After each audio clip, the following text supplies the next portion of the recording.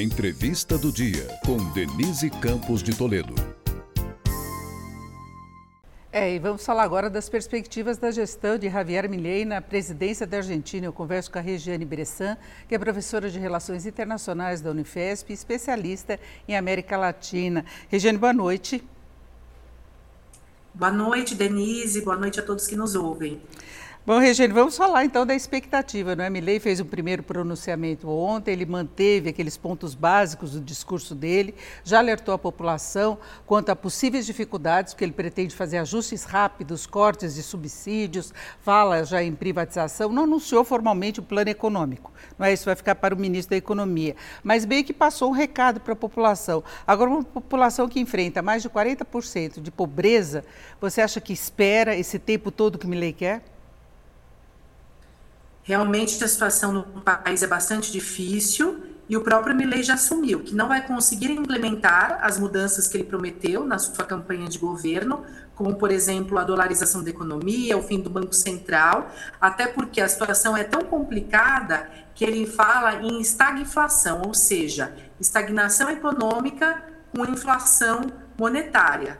Não serão anos fáceis aos argentinos. Ainda assim, ele disse que vai se manter firme na sua proposta de governo, ou seja, a gente só consegue ver austeridade e anos difíceis a este governo. Inclusive ele falou que cortes de subsídios, ajuste fiscal podem levar, inclusive, a dificuldades maiores para a população e repasses de aumento de custos. No caso, por exemplo, de energia, de gás, que é subsidiado pelo governo, ele tende a cortar esses repasses. Então, pode aumentar, na verdade, a inflação no curto prazo. Ele chegou a falar hiperinflação também, não é? Exatamente. Além de aumentar a inflação, vai aumentar o custo de vida, porque mesmo o metrô em Buenos Aires tem ajuda do governo, as universidades, o ensino. Então, a partir do momento que ele está enxugando a máquina pública, ele está enxugando os gastos públicos, certamente a população vai sentir e vai sentir a curto prazo, porque desde ontem ele já vem realizando mudanças como a extinção de metade dos seus ministérios. Aliás, a gente ficou na expectativa do Ministério da Saúde, ele ainda manteve o Ministério da Saúde, mas cortou pela metade. Então, ele está realmente fazendo cortes desde o seu primeiro dia enquanto presidente do país. Agora, do ponto de vista político, como é que você viu a formação do ministério dele? Porque ele não tem maioria no Congresso, não é? Embora o partido dele tenha avançado muito, não é? Que partiu quase do zero. Ele era muito improvável como candidato alguns meses atrás, mas ele vai precisar negociar, ele vai precisar de apoio. Você acha que esse ministério que ele formou tem uma tendência mais à direita, claro, mas esse ministério pode garantir maior apoio? Com certeza, ele vem mostrando que já está buscando o apoio da direita mais conservadora, inclusive entre o primeiro e o segundo turno, quando ele conquistou o apoio da própria Patrícia Bullrich, que ficou como terceira colocada no primeiro turno, e do próprio ex-presidente Macri. Aliás, a Patrícia Bullrich agora assumiu o Ministério da Segurança. Então, a partir desses arranjos nos ministérios e, claro, a partir de negociações dentro do Congresso, ele deve obter um apoio da direita mais conservadora para ter governabilidade.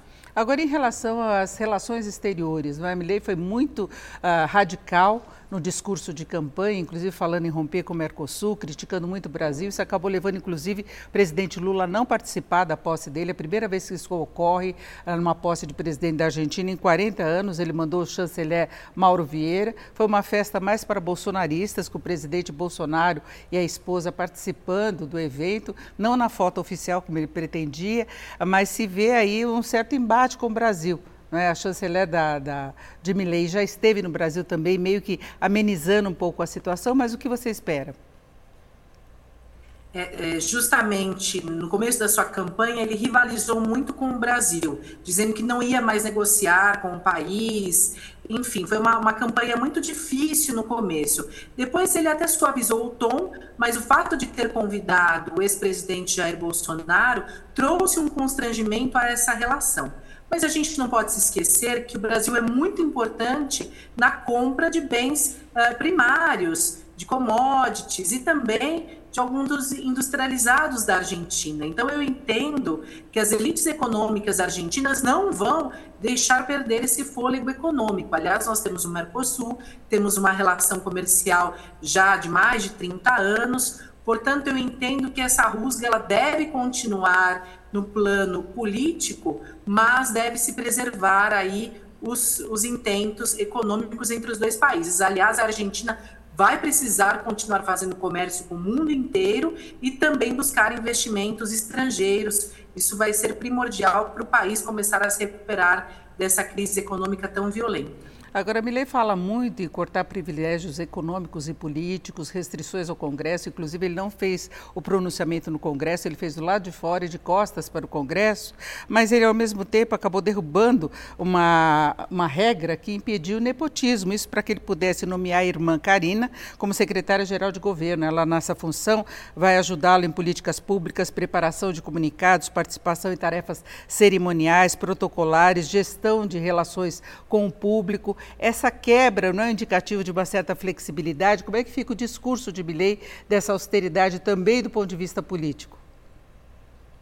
Denise, não me assusta tanto quando ele rivaliza com o Brasil no plano político, diplomático, por questões ideológicas. O que me amedronta é ele flertar, isso já na sua campanha de governo, com certas práticas autoritárias. Então, quando ele permite o nepotismo no seu primeiro dia de governo e derruba, né, uma lei que era do Macri, isso já traz um certo incômodo às instituições democráticas do país. Certamente as instituições argentinas elas vão ter que ser fortes, vão ter que reagir, porque a gente não sabe muito o que esperar desse atual presidente, que não é um político tradicional, que é um outsider, que teve uma campanha aí bastante polêmica.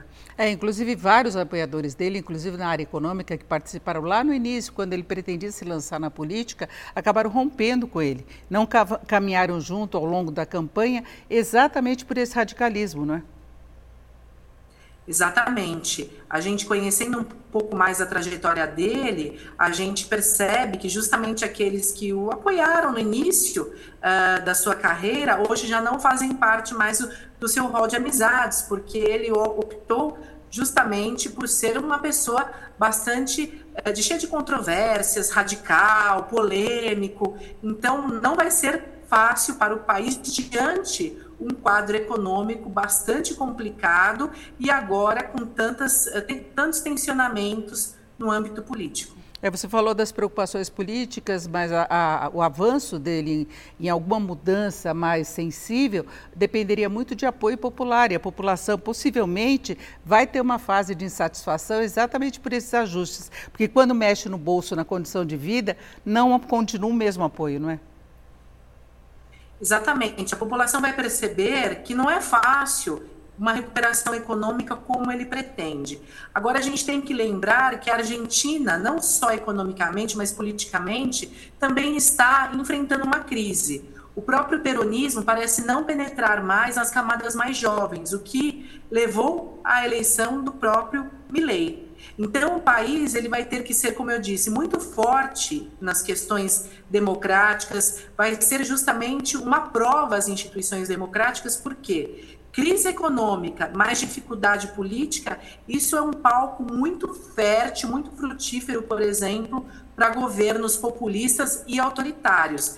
O autoritarismo ele não está ligado exatamente a um espectro político ideológico. Nós temos autoritários de direita e de esquerda, sim, mas sim como ele lida com as instituições democráticas. Eu agradeço muito a Regiane Bressan pela participação aqui no Jornal do Gazeta, ela que é professora de Relações Internacionais da UNIFESP, especialista em América Latina. Obrigada, Regiane. Essa foi a entrevista do dia para o podcast do Jornal da Gazeta.